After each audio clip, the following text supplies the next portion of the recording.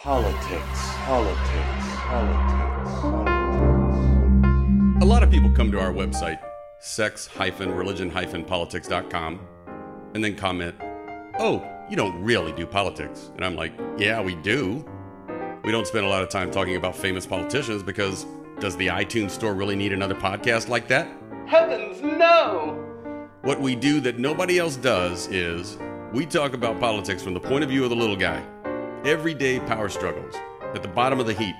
In other words, in the SRP universe, we're all politicians in our own campaigns for dominance, or at least acceptance and appreciation.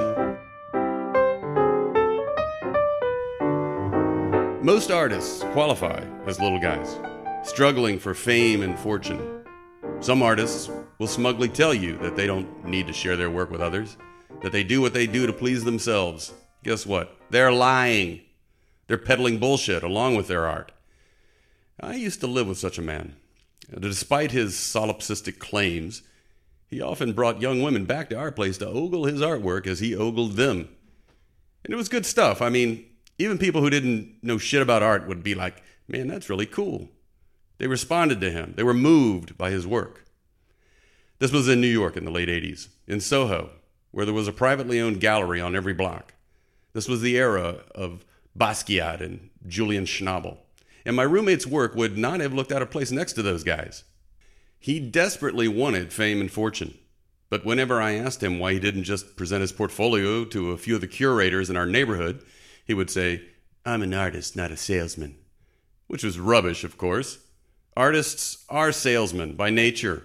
We're always looking to be compensated for our efforts with attention or money, or both. Of the two, attention is more important. Don't get me wrong, money is great, but we artists will do what we do, whittling down truth and beauty into consumable portions, whether or not anyone gives us money for our offerings. It's the attention without which we cannot survive. No artist creates a sculpture, a song, a story, or a joke without saying to someone else, in essence, "Hey, look at me," even if it's only to a stranger at a party. Art requires a response in order to complete its function. In the same manner that a carriage requires a horse, or that a sail requires wind.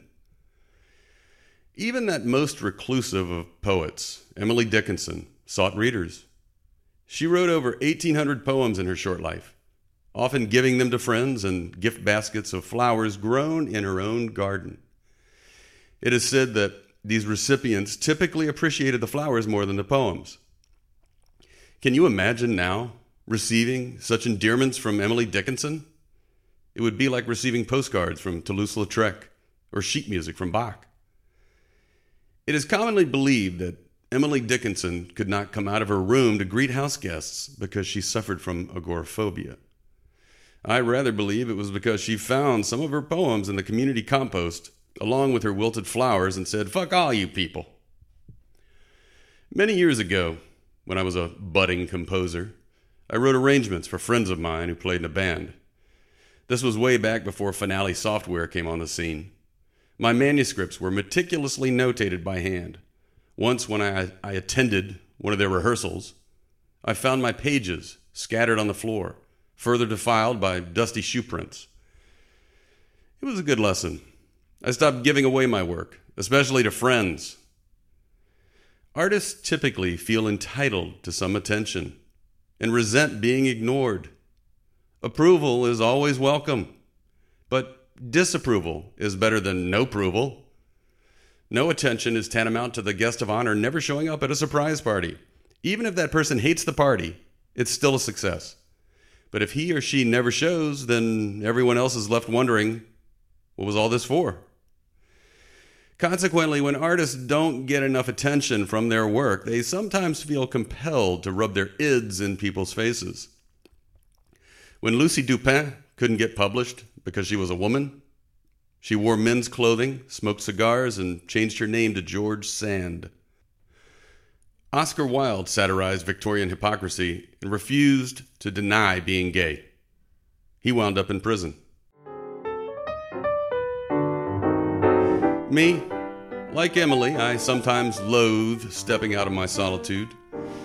Like Lucy and Oscar, I enjoy blatantly defiling taboos to remind people how arbitrary they are, for which I am predictably punished. An easy task. All anyone has to do to beat me to within an inch of my life is to ignore me. At least Oscar had his day in court.